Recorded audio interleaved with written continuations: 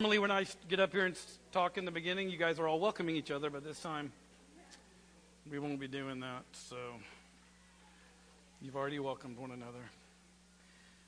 All right. Yeah, everybody's like, wow. There's no way we can just kind of bring it on in, huh? Okay. That's all right. Look at Johnny and Ethan over here. I'll be preaching to them a second, and then I'll be like, I could break out some of the 80s dancing. Am I on, dude? Because I'm off mute. Okay, you guys just don't hear me well enough. It's on. I can be a loud Italian. Y'all know me. So, all right. The reason I'm up here is, Grady's not sick. He's here, and everything's good. But I know about probably early mid-June, he came to the leadership and some of the Sunday school teachers and just said, hey, guys, if there's an attribute on the list ahead that you feel like you really want to teach or that has a heart for, you've really enjoyed teaching it before, let me know, and just to get some of the elders and other leaders involved in teaching and stuff. So when this one, I saw peace and order, I'm like, I would love to do that one. So it's kind of been a little bit of my heart with the shepherding thing and kind of has to do with that a little bit. And as Grady and I talked, it surprised me. And how many of you were surprised to see that on the list? Let's be honest. Did anybody think about it? It's unusual. It's not a normal, as Grady and I talked, it's not a normal quality you see on a list of attributes of God, about his nature in that sense, of the books we've seen and all that. But as Grady mentioned to me, one of our favorite theologians, Wayne Grudem, who's a teacher out at Fuller Seminary, and the one book when Grady came into my office the first day, and we just met, and he's looking at all of my books, and we're testing things and just comparing notes. We both had the exact same theology book. We loved it. Both had Systematic Theology by Wayne Grudem. It's something I've been using for a while, and he has too. But Wayne Grudem is the only one that I could find, and as Grady researched, the only theologian that really surfaced this, and I'm glad he did, because it really is, after studying it more and diving into scriptures you see in your notes, the multiple scriptures and just revealing who God is. I think this should be in more other books in revealing his attributes and qualities. So I'm so glad Wayne did this. And I'm going to kind of use his quote and his definition to kind of springboard from, in a sense, because just how he put it and how he described the Lord in this way, and kind of giving us a springboard to move forward in this. But I also love, if you guys can imagine, you're thinking about it, knowing that we're talking about the word peace today, and thinking about this week, and thinking about the times we're in right now. I just think there cannot be a more appropriate word or more appropriate attribute or more appropriate quality that we can talk about tonight and really dive into and think about and how extensive it is and how important it is with where we are right now as a society, as a nation. As we know, this word is not being seen and revealed and manifested in this country. It's absolutely the opposite, especially what we just saw a few days ago in Charlottesville. It's the antithesis of this. If anybody saw that news coverage from the weekend, it is the opposite of this word. And so we have an opportunity here tonight and an opportunity in days to come to be the voice of truth and to manifest the presence of God and reveal who he is as the God of peace. And I think it's just very timely for us to get into this today. And hopefully at the end, y'all know how I am with time, there's only about 5 questions on the back, because I would really hope at the end of the time that we can really emphasize some prayer. That's my heart. It may not happen if the Lord takes you guys in your groups. But after some of these questions, that we really can come together and stand in the gap for peace, for this word, for who he is as the God of peace, for our nation, for our church, for the city. We had a great time today at Legacy Anglican up here for John 17, where his pastors get together from different races, different denominations. Y'all, it was so precious. We had 25 guys in there, and it was the opposite of what happened over the weekend. Here's the body of Christ coming together, different races, different creeds, backgrounds, coming together in the banner of Jesus Christ, praying for our city, praying for our nation. It was just a powerful time to be able to experience that. So we get to bring that part of that into here tonight and get to experience the same thing. So we're going to talk about tonight the God of peace and who he is as the God who is peace and order. So let's look at our sheet, our notes here, and we'll follow along. And I appreciate Grady giving me his template, because I'm not good at this kind of stuff. So boy, did I do a lot of copy and pasting tonight. I'm not good at that stuff. I'm very slow when it comes to that. But let me just pray real quick as we look here. Lord, we thank you so much for tonight. We thank you for your presence. Lord, where 2 or 3 are gathered, you are in our midst. And we know you're here, and we know that you desire to teach us by your Spirit. So we ask you to come Holy Spirit as teacher, and may CJ be silent, and may you teach tonight. We just want to hear from you. We want to have understanding of who you are as the God who is peace. And for such a time as this, Lord, during this time of our nation, we need you so much. We need to understand this so well, because each of us in this room, if we're followers of Christ, have a specific calling in the area of peace in this world. So I pray you make that clear tonight, and we see you for who you really are in Jesus' name. Amen. All right, well, just a little introduction here, just to lay some foundation. Judges chapter 6, verse 23 and 24, and we'll come back to that in a moment. But it says, "But the Lord said to him, 'Peace be to you.'" The Lord is speaking to Gideon here. "'Peace be to you. Do not fear. You shall not die.' Then Gideon built an altar there to the Lord and called it, 'The Lord is Peace.'" We'll talk about that in a moment. 1 Corinthians 14, verse 33. Paul said here to the church at Corinth, "For God is not a God of confusion, but of peace." And Wayne Grudem kind of sets the tone. Again, why even Grady put this on here, and I'm so glad he did. Wayne says, "Although peace and order have not traditionally been classified as attributes of God, Paul here in 1 Corinthians 14 indicates another quality that we could think of as a distinct attribute of God." We turn over here, and just very quickly, as he does each week, I just left that there. A little review. The past few weeks, we've talked about the omniscience of God, these communicable attributes that we share with the Lord in part, and that's the key. He is God and we are not. But we get to share in this where God is all knowledgeable, he's all knowing. We get to share in part in his knowledge, where he is fully wise in wisdom, where he is fully truthful, and he is fully omnipotent, meaning complete, powerful, almighty powerful. And we get to operate in part in the power of the Spirit here on earth as well, in part. And so, again, this encompasses the unity of God, and it's interesting that's even there because that is a part of what we're going to talk about tonight is the unity of the Lord and how we get to share in that. So God is peace, and as Grudem said, he added to that word order. As we're going to see that by the definition, it kind of are synonymous and kind of go together in a part of the definition. So as we like to do, we're going to break it down. The word peace in the Hebrew, very familiar, we all know is what? Shalom. And primarily, all through the Old Testament, it's primarily known and being defined as being whole or complete. These other aspects, even in the Greek, they do come into play. But most of the Old Testament has to do with this wholeness or completeness. And then at the end, it does have at times having to do with the welfare of things or state of things. The Greek word is eirene, and shalom also means these things, but not quite as much through the Old Testament. But eirene is tranquility, quietness, rest, contentment, order, and harmony between individuals. And as you can see, the word peace encompasses a lot. There's a lot in this word. And there's a lot of ways it's described and revealed all through Scripture. And so in different verses, it can mean so many different things at that moment. But as we're going to see that. But the beauty of it is, you can even see just by the definition where we're going with this and how God has revealed himself through this word and how we have a part in it. What I love bringing some context, and it was neat as I was studying using my New American Standard, which is like the ESV, which I'm using here to read and Grady uses every week.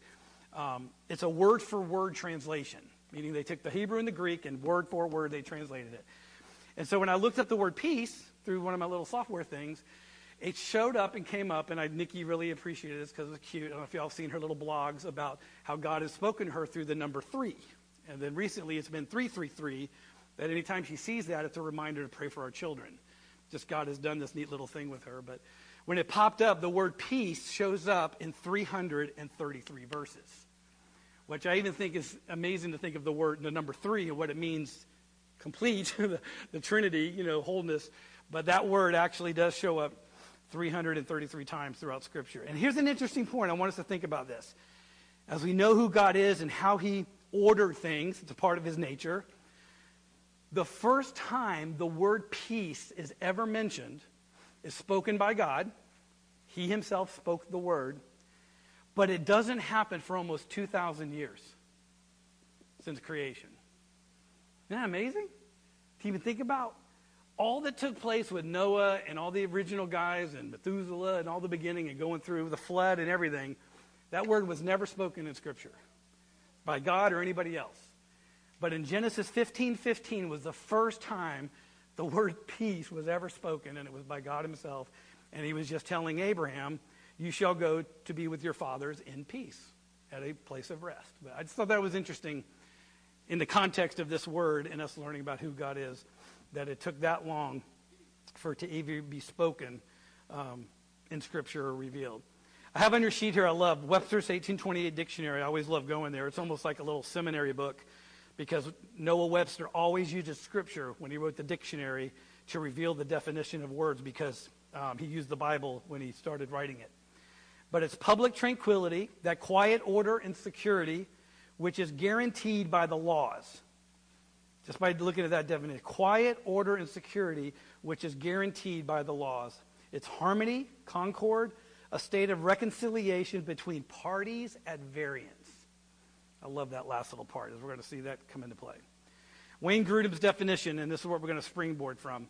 He says, God's peace means that in God's being and in his actions, he is separate from all confusion and disorder, yet he is continually active in innumerable, well-ordered, fully controlled, simultaneous actions.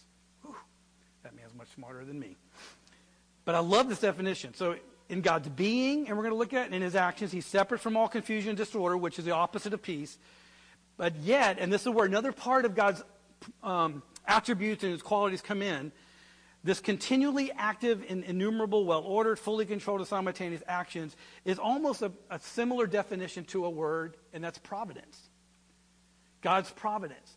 God's providence in the 1828 is defined as, I love this, active foresight, timely care, the superintendence of God that he exercises over his creation. So when we think of peace sometimes we think of peace, we're going to have a peaceful time, we're going to be what? Just chilling out, right? Inactivity, right? The absence of conflict or the absence of what? Activity. Well, that's just on the contrary. I mean, has God ever taken a day off? No, God is the most active being ever in the history because that's who he is. So what I love about this is peace is, again, it's an amazing, it's even hard to say a definition, but what it is the epitome of who God is. But there can be a place of rest and tranquility and contentment, but full action at the same time. God actively involved, timely care. That's what I love about his providence. That's why we can say he never is not around or never fully involved in your life. He doesn't take a break or a time out or kick back somewhere. My dad used to say going to play golf in the Bahamas. God never does that.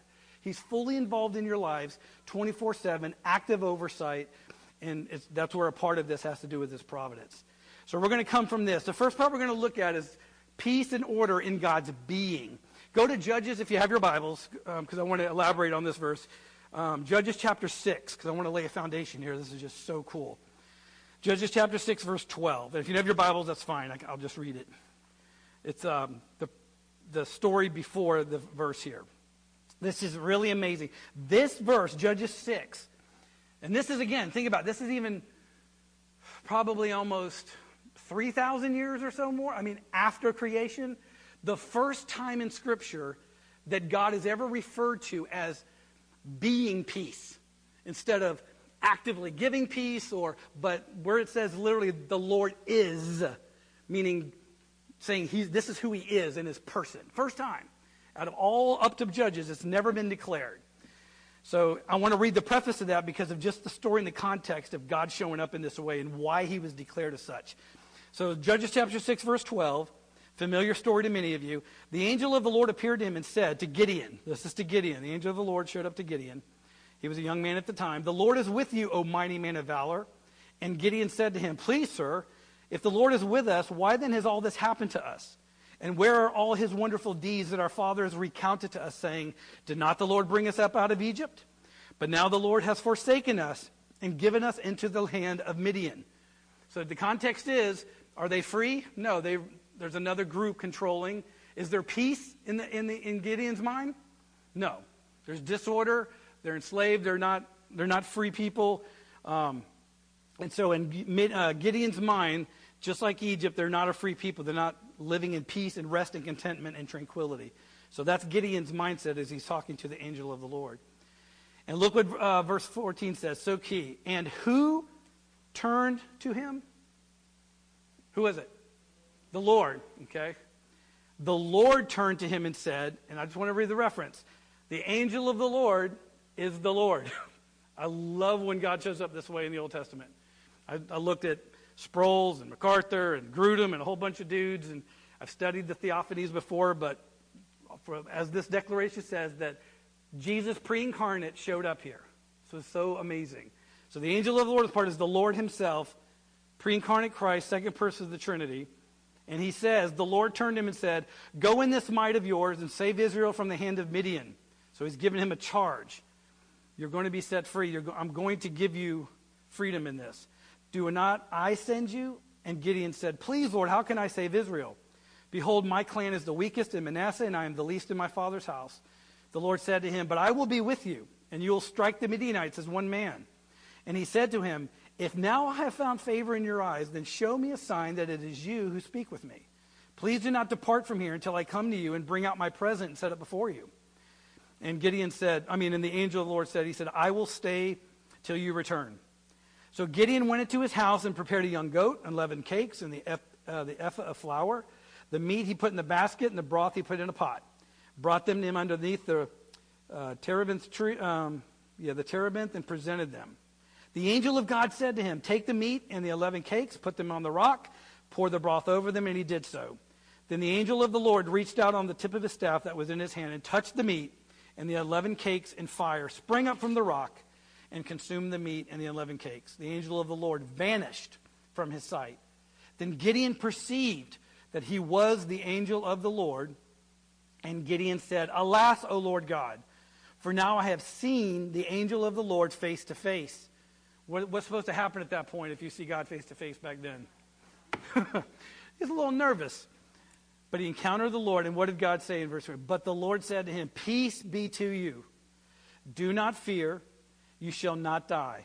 Then Gideon built an altar there to the Lord and called it, the Lord is peace.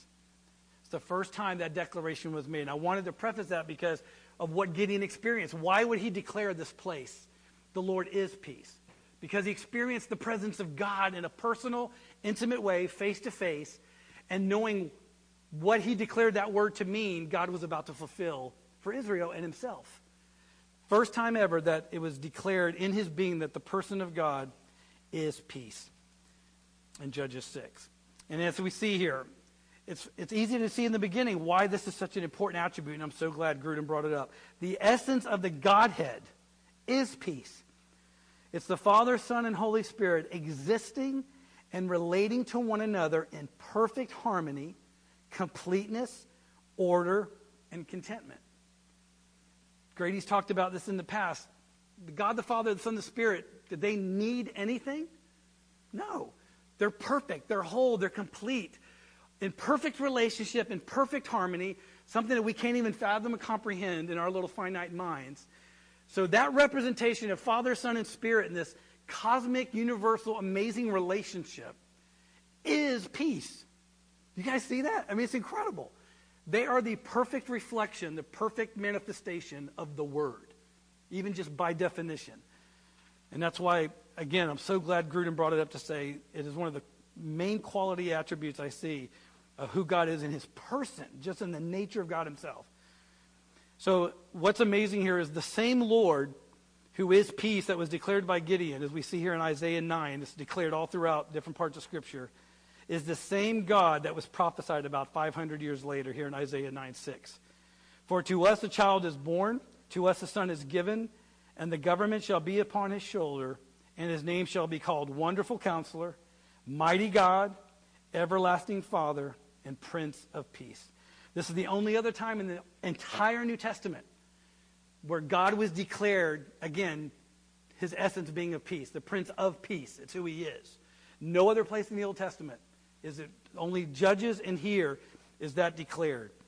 And then once Jesus comes, this is where we see the rest of these scriptures, where God is declared the God of peace in his being, in his very essence and nature for who he is. And we'll go through these quickly and get to this next part. But again, I just want us to continue to remember God in his essence and his being, just in their relationship, is the perfect epitome and perfect manifestation of peace. Romans 15:37. I'm just going to roll through these where the God of peace and saying this is who he is in his nature is revealed as such. May the God of peace be with you all. Paul says again in Romans 16, the God of peace will soon crush Satan under your feet. Have you guys ever thought about that statement? I mean, think about what he just said. The God of what? Peace, of tranquility and contentment and rest. Will do what? Crush Satan. Seems like what? The opposite, right? But if we know what the peace he's trying to accomplish, what he's trying to accomplish here by the word peace, and we're going to see, which is restoring order, as we're going to see, the only way for that to happen is to be active and to do some crushing. And I just love, again, how we can see that word used in so many ways. The God of peace will soon crush Satan under your feet. The grace of our Lord Jesus Christ be with you. Paul says again in Philippians, I just want to see the importance of this attribute of how many times he has declared as this. What you have learned and received and heard and seen in me, Paul says, practice these things, and the God of peace will be with you. 1 Thessalonians 5:23. Now may the God of peace himself sanctify you completely. 2 Thessalonians 3:16. We're going to look at this one again a little later. Now may the Lord of peace himself give you peace at all times in every way. Hebrews 13:20. Even now, because all those were Paul, now the writer of Hebrews even says, now may the God of peace, who brought again from the dead our Lord Jesus, the great shepherd of the sheep, by the blood of the eternal covenant. I was looking it up. There's no other phrase. I know he says, God is love and the God of love and God is joy, but there's no other attribute or phrase in all the New Testament that is identified the most with God except peace. This many times. The God of peace, the God of peace. There's no the God of love, the God of love, the God of love, the God of joy, He's not recognized and identified in the New Testament more than anything else than the God of peace. And there's a reason for that. I mean, that's why I hope we see the importance of this, especially, I hope you're already getting, for us and what we're called to in this society and what we've been, the privilege of being a part of in this church, of what we're called to in this aspect of peace and who God is in that. So we saw God in his essence, in his being, how God reveals himself, and now we're going to see how peace and order are in God's actions. And this, again, it's just so amazing and pretty self-explanatory when we see that the Godhead's first action in his person was the perfect manifestation of peace and order through creation.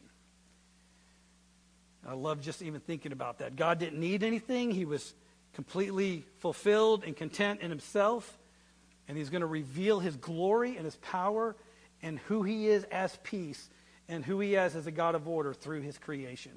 Let's look at Genesis 2:1-3. Thus the heavens and the earth were finished, and all the host of them. And on the seventh day God finished his work that he had done, and he rested on the seventh day from all his work that he had done. So God blessed the seventh day and made it holy, because on it God what? Rested from all his work that he had done in creation. And the verse just before that in Genesis 1 said on the sixth day he completed his work and everything was what? Good. Okay? Everything was good. Everything was perfect in his sight. It was a perfect order. So we even see there, God finished his work. There was a sense of completeness. God rested. He himself experienced peace after he created. But what also is amazing and just awesome to see is God's peace and order in how he created. And guys, we got to see this. I used to love teaching this when I was a principal of a little small school and just getting this on teaching about arithmetic and mathematics and things, and how we can encourage kids to love learning because God is learning. God is every subject. And the first thing I learned is you could tell a kid to love mathematics because they get to know the nature of God by just learning math. And I'm like, what are you talking about? Describe God. God the Father, God the Son, God the Spirit. They're what? Three in what? What is that? Mathematics. God is a ratio. He represents math in his being, in his person. 3 in 1. And then we see as him being a God of order, like arithmetic, how did he create? Day what? 1, day 2, day 3. There's a sequence. There's an order to things. Guys, this is not just for us to enjoy a nice little creation story. This is us to see who God is in his nature, in his power. A God we can trust because this is how he does things. We can trust a God like this in specific things in our lives. And not even just being a God of order, which is arithmetic, an order of things in sequence, but then how he created on each day. Would he have created, the fish and the birds and all this without having a place to inhabit? No. He's such a wise, as we've talked about, and brilliant, all-knowing God that he did things in an orderly fashion, a proper way to bring peace, so that when he created the fish, there was already an ocean for them to be in. When he created the birds and the animals, there was already land for them to inhabit. This is a God of order and peace that we see. And at the end of creation, it was perfect. Everything was good. Everything was orderly. Everything was complete. And it was a full manifestation of who he was in his nature on earth, revealed as a God of peace. Colossians 1:17, he is before all things, and in him all things hold together. 1 Corinthians 14:33, we mentioned this before. For God is not a God of confusion, but of peace. Now, why would Paul say that? If everything was good and God is perfectly peace, and why would he want to emphasize God is not a God of confusion? Because confusion is the antithesis. He's right here contrasting that God is not this, but he is. Confusion, the Greek word, is also disorder, chaos, instability. So Paul said this all these millennia later, thousands of years, because he knew something came in to corrupt. Peace and order was corrupted by sin. Confusion, disorder, chaos came from sin, and sin originated at the fall of Satan, when pride came in. Isaiah 14:12-15. How you are fallen from heaven, O day star, son of dawn. How you are cut down to the ground, you who laid the nations low. You said in your heart, I will ascend to heaven above the stars of God. I will set my throne on high. I will sit on the mount of assembly in the far reaches of the north. I will ascend above the heights of the clouds. I will make myself like the Most High. But you are brought down to Sheol, to the far reaches of the pit. Now, obviously, Isaiah this is referencing the king of Babylon, but every theologian, everything we express, that this is a description of Satan and his fall and his attitude in his heart. And what was the key little word that's in most of this verse? That would be the antithesis of harmony and unity. I. And it's just described Satan's pride and where it all began. So somewhere in between Genesis chapter, at the end of all that's good, and God rested, in between that moment in Genesis 3, when the snake came up or the serpent came up, this took place. There's a lot of speculation and conjecture we will not get into on when that happened. But it has to be clear that that did happen. Because the host was created, the heavenlies were created, and at the end of it, he said, all's good, and everything is right, and I rested because everything's good. And then by Genesis 3, a little serpent comes along. But everything was perfect and peaceful until this act. Until rebellion came and pride came, starting with Satan himself. So 2 Peter 2:4, just to give context, because Satan was not alone in this.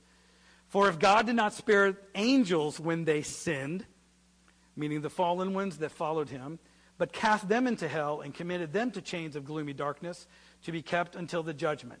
So a host of angels followed Satan, sinned as well. June 6 is the other reference that talks about this. And the angels who did not stay within their own position of authority, but they left their proper dwelling, he has kept in eternal chains until under gloomy darkness until the judgment of the great day. So this is where disorder, confusion, instability, chaos, the perfection of peace that God established was going to be corrupted by. As we say here, Satan continued his rebellious mission by deceiving Adam and Eve to sin, bringing disorder and separation on the earth. Sin broke the peace. Do you guys see that? There was peace, perfection. Everything God did was for perfection and was peace. That's what he established. It was his standard. And sin came in and broke that. It brought a separation between God and man. I want to read Genesis 3:15 real quick. You don't have to go there. But this is kind of called the kingdom verse, because this is where God spoke to the serpent and kind of set the tone for even where we are today. The fall had already happened. Adam and Eve had sinned. And it said, the Lord God said to the serpent, because you have done this, cursed are you above all livestock and above all the beasts of the field. On your belly you shall go, and dust you shall eat all the days of your life. Verse 15, key verse. I will put enmity between you and the woman, and between your offspring, other translations say seed, and her offspring or seed. This seed shall bruise your head, and you shall bruise his heel. Right here, God was just launching the beginning of the end for us. Because right at that point, he's saying, there's someone coming, there's a seed, there's an offspring that's coming from woman that's going to crush your head. And from this point on, Satan's mission, which started at the fall, that I want to be God, I know what's best, I deserve to be the Most High, as it was declared in Isaiah. From that moment on, his destruction of peace and order and all that is holy and of God was his mission, to destroy. But we hear in John 10, he came to kill, steal, and destroy. But that mission started at that verse. Because in Satan's mind, it's like from this point on, I'm going to try to destroy that seed. There will be no peace where I'm concerned. There will be nothing but confusion and deception and disorder from this point on until I destroy that seed. Because he knows if that seed comes to fruition and grows, what? He's done. It's over for him. And so I just want to give us the context of the importance of it going all the way back there, this attribute of peace, what God had intended. Satan had a mission to destroy that and to bring the antithesis of that. And he does it as the angel of light, as we're going to see in a little bit. But praise God for the plan of redemption, right? God had a plan to restore his peace. Everything was broken. Everything was messed up. Man was separated from God, kicked out of the garden, had consequences of their sin. And God's perfect order and peace was corrupted by sin, but he had a plan to restore peace. And this is where we go back to Isaiah again. Isaiah 9. For to us a child is born. Again, remember, thousands of years from Adam, but hundreds of years, even since Judges, where God was declared, where Jesus showed up, pre-incarnate. This is where they're declaring him coming again. For to us a child is born, to us a son is given. And the government shall be upon his shoulder. There's order. And his name shall be called Wonderful Counselor, Mighty God, Everlasting Father, Prince of Peace. Of the increase of his government and of peace there will be no end. On the throne of David and over his kingdom, to establish it and to uphold it with justice and with righteousness from this time forth and forevermore. This is the most blatant, other than Isaiah 53, where it was the prophetic Messiah's coming, but this is who he is. He's going to be this. He's going to be a wonderful counselor, a mighty God. He's the everlasting Father, the Prince of Peace. This is what he's coming to bring, because this isn't here right now. There's corruption, there's sin, there's disorder. He's coming to fulfill and restore peace to us, to man. And we're going to see that in a few more of these verses, and then we're going to get into the application of why this is a wonderful communicable attribute for us, how we get to share in this. Romans 5:1. I love this verse. Therefore, since we have been justified by faith, we have peace with God through our Lord Jesus Christ. Because we have been justified by faith, we have peace with God through our Lord Jesus Christ. And when we read that initially, it's like peace here, and well, peace has such a wide definition. And I believe, as I looking at the Greek, we only have a harmonious, reconciled relationship with God because of what? Justification. So I love this verse. It's such a salvation verse. We cannot experience peace with God as a reconciled relationship with him without being justified, without the atoning work of the cross, without Jesus taking our place, atoning for our sins, taking the wrath of God upon himself. It is impossible for us to experience a reconciled, harmonious relationship with Jesus Christ and with God. And that's why this verse is so significant for us to know and communicate to people. Peace is non-existent without justification by faith. And that's what that declared. Similar to that in Ephesians 2. But now in Christ Jesus, you who were once far off, and Paul's talking to the Gentiles in Ephesus. So this is so beautiful. He's just talking to them. You guys were far off. You were separated from Christ. But now you have been brought near by the blood of Christ. For Christ, Jesus himself, is our peace, who has made us both one and has broken down in his flesh the dividing wall of hostility.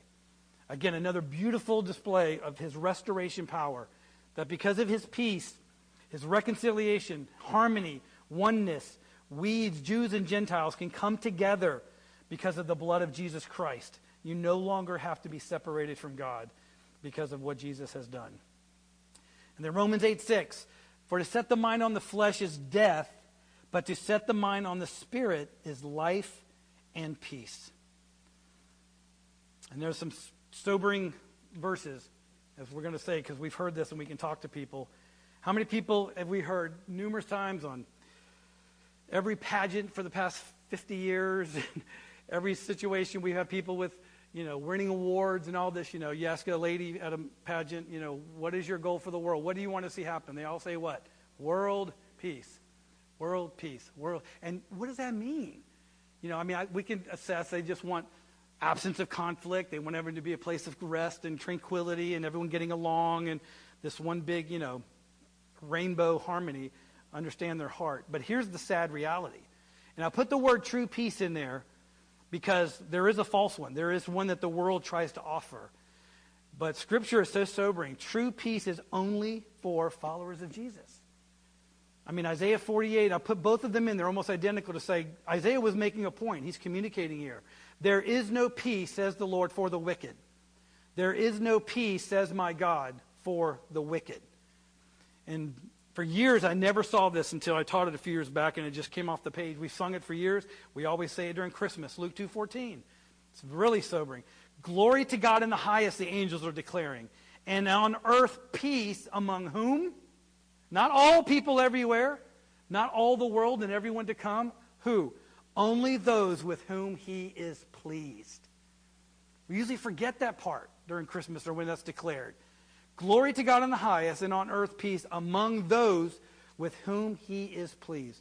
The only one that's going to experience peace on this earth, the way God intended, true peace, as it's what it says in Hebrews 11:6. Who are those with whom he is pleased? Without faith, it is impossible to please him. For whoever would draw near to God must believe that he exists and that he rewards those who seek him. So very clearly, those without faith can't please God. They're unbeliever. They don't have saving faith in their heart. So when the angels were declaring that, which is amazing to think, they were declaring the coming of the person of what? Peace. He's coming. He's here. Glory to God in the highest. Peace has arrived. And the only ones who's going to experience that peace are those with whom he's pleased with. And that can only happen through saving faith. So what is true peace that they're trying to declare here? And I love this verse, John 14:27. True peace only comes through the person of Jesus Christ, through God himself. Peace I leave with you. My peace I give to you. Not as the world gives do I give to you. Let not your hearts be troubled, neither let them be afraid. Keep that in mind. I'm going to read verse 26. They're in the upper room. I want to give you guys they're in the upper room, having a wonderful time with Jesus. He's sowing into them. They had a wonderful time of sharing, and God's kind of putting before them a charge before he leaves. It's before he's about to die. The whole dialogue from John 13 on to John 18. And in the midst of that, he shares about the Holy Spirit. He shares about what's to come. And in verse 26, just before this, he says, but the Helper, the Holy Spirit, whom the Father will send in my name, he will teach you all things and bring to your remembrance all that I have said to you. Peace I leave with you, my peace I give to you. Now, this is a conversation. So, how I see this, as I read this just for minutes, even though we broke it apart, the peace I leave with you, he follows that phrase, saying, peace I leave with you, after saying, one's coming. Someone's coming when I'm gone. As I'm leaving, someone's going to come. Peace that's coming I think is a person of the Spirit. He's encouraging them, saying, you're not going to be alone. Peace will be here. He's coming in the person of the Spirit. The Holy Spirit will come as your helper, as your guide. So peace I leave with you. And then these next 6 words are just astounding. If you really contemplate them, my peace I give to you. Have you guys really ever thought about that? That the peace that Jesus himself experiences, his peace in his relationship with his Father, his peace as the second person of the Trinity, just saying, I'm going to give you what I have. My peace I'm about to give you. Not as the world does, not as what Satan and the flesh try to offer you, things that are false and a lie. But my peace, what I experience, the contentment, the tranquility, the rest, the wholeness, the order, everything that I experience with my Father, I'm going to give it to you. That's incredible that you can experience that same peace that I have in the relationship I have with my Father. And we experience that, you guys, through the work of the Holy Spirit. And that's how peace is so important for us to embrace and to see. And again, as I've been studying this and reading this past few weeks and days, I think as far as an attribute, this is one of the most impacting ones for us as Christians on this earth. As a communicable attribute, because a lot of them God doesn't share with us, right? Because he's God. But as far as what he shares with us, this attribute of peace is so critical relationally. Absolutely at the core of how we communicate and how we relate with others, as we're about to see even further. So true peace comes from God himself through the person of Jesus Christ, through the work of the Holy Spirit. And we get to experience that as we are followers of Christ. Oswald Chambers reflects on that. He says, if I was peaceful and happy, living a clean, upright life, why should Jesus Christ come with a standard of holiness I never dreamt of? Simply because that peace, that worldly peace is what he's referring to, that peace was the peace of death. It's even weird seeing those words together, isn't it? The peace of death. It's a peace altogether apart from God. The coming of Jesus Christ to the natural man means the destruction of all peace that is not based on a personal relationship to himself. What Satan has come to bring, what he brings through the world system and everything, is a peace of death. That's what he offers. That's what he desires for us to be hooked with and to buy into, because the second we do, and sometimes we always talk about the 1 degree off a little, as he comes as the angel of light and it looks good, it may smell good, it may taste good. Ooh, I can experience peace with this. And it's all a lie. It's all a facade. And eventually it leads to only one thing, is what he does, and that's destruction. And we've got to be so sensitive to that, guys, even as believers, that sometimes we can be duped and drawn into situations where we think it's good and right in this, and the enemy's just sitting back going, yep, come on. Experience that peace and rest that I'm providing. And it can lead to this. It is that peace of death. And then we can be that voice, as we're about to see, to wave the flag and go, friends, people, family, don't go down that road. That is not what's real. It is a false peace that only could lead to death because it's not of God. 2 Thessalonians 3:16, again, we mentioned this earlier. I love just how Paul says this. Now may the Lord of peace, again, declaration, this is who he is in his being. He's the Lord of peace. May he himself give you peace at all times in every way. Philippians 4:7, another very familiar passage. And the peace of God, which surpasses all understanding, will guard your hearts and minds in Christ Jesus. Have you guys ever thought about the peace of God being a protection, like a fortress for you? You guys thought about how that could even be, that it guards our hearts and minds, it guards our feelings? Because if we're in a place of peace, if we're in a place of rest and contentment in him, trusting him, and always when I think of the word peace at times in this context, it happens in different ways. But remember the old Nestea plunge commercial? I'm really dating myself. But there was a Nestea, the tea, iced tea, back then they would have a summer commercial where there'd be a pool, and a guy would drink some, and he would just do this. I'm not going to do it, but just fall back into the pool. Because it's refreshing. It was like complete abandonment, because he knew it was going to be refreshed, and it felt good. It was like, Well, see, that's what we all have to experience and can experience, and he desires for us to experience every day in our relationship with the Lord. And that's what this peace is here. That posture is what can guard our hearts and minds. It protects us. As we fall back into him, as we fall back into his trust, his faithfulness, his goodness, knowing full well he's going to catch us, he's going to hold us, he's going to sustain us, that guards us. That helps protect our hearts and minds from any schemes of the enemy to try to come in and deceive and bring disorder and all that stuff. Colossians 3:15, we're coming down the home stretch. And let the peace of Christ rule in your hearts, to which indeed you were called in one body, and be thankful. Even there, the peace of God rules us. He wants us to govern our hearts as we look to him. So here's the key, how it comes down, how it applies for us. This is a communicable attribute. For God has given us his peace so that we may be his peacemakers in the world. He shares his peace with us.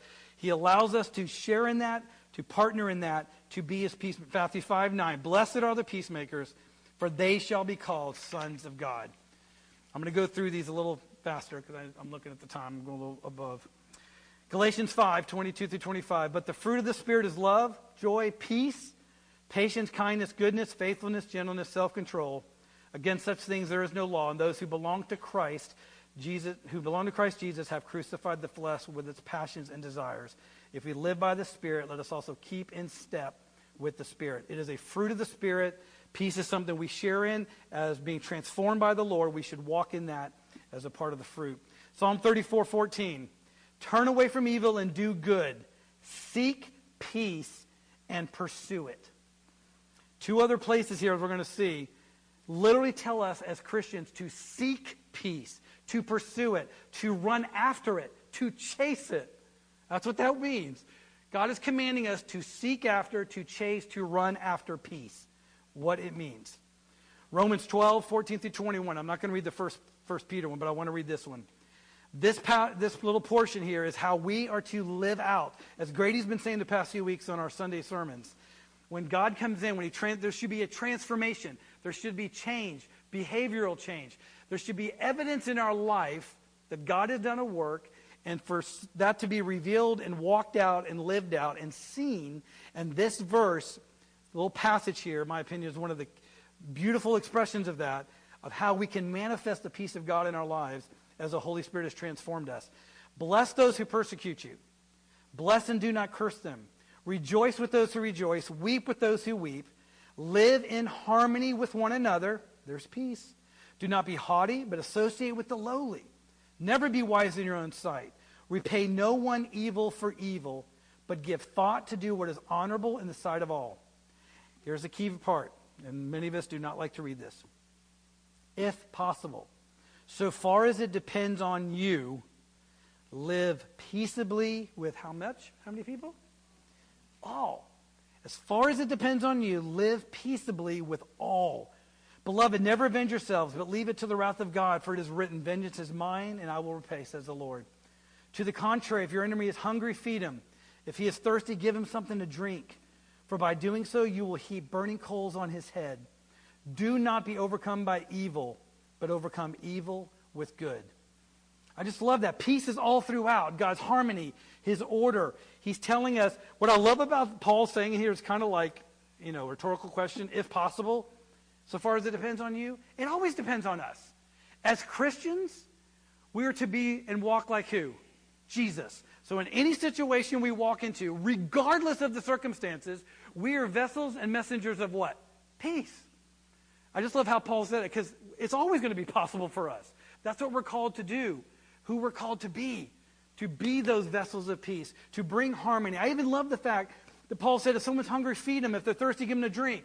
That's peace. You're bringing welfare to someone. You're trying to make them whole again, to help bring them that aspect of who God is and helping somebody in that way. I'm not going to read 1 Peter 3 because of time, but again it says, seek peace and pursue it. 2 Timothy 2:22. Flee youthful passions, Paul is saying to Timothy, and pursue righteousness, faith, love, and peace, along with those who call on the Lord from a pure heart. I love that he added that on at the end. Because what does that mean for us? We are to pursue peace, righteousness, faith, love, all these things with each other. We're to experience community together, a community of faith, helping each other. Because I know a lot of you in here, we've talked, a lot of times it's hard for you to pursue peace. You're not a person who operates that way sometimes. And I'm not. We need to help each other along. It's not an isolated thing that we are to do in this pursuit of reaching people and pursuing peace. We're to do it together, and Paul makes that clear there. And one of my favorite verses to close, to end this, it all comes together with this. This is how we share in this attribute what God has called us to. Every one of us in this room, if you're a follower of Jesus Christ, this is what we've been called to. We've got to take this seriously in the aspect of peace and reconciliation. All this is from God, who through Christ reconciled us to himself, and he gave us the ministry of reconciliation. That is, in Christ, God was reconciling the world to himself, not counting their trespasses against them, and entrusting to us the message of reconciliation. You could put in there very easily, we've been called to the ministry of peace. We've been called to the message of peace. And guys, guess what? It's not an option. This is the beauty of what I want to encourage us with, and we really, this week even, I mean, what a time for us as the body of Christ to speak in to a situation in our nation that was so evil and so horrible, and has caused such division and strife and chaos and disorder and deception and pain and sorrow and all this stuff, that we can take this message of who God is and be a messenger of peace and speak into that situation through God's word and who he is and who he claims to be. We have that opportunity this week. We have that opportunity every week. But especially for such a time as this, to allow the Holy Spirit an opportunity for us to be that messenger of speaking his contentment, his rest, his order, all that he is as the God of peace. So again, as Grady does each week, and I just add it on because it still applies, the challenge for us as we see God in this way, understand who we are in him in this way, that he brought us peace through salvation, through the work of the cross, that we get to experience the God of peace in an intimate, personal way that should lead us to worship.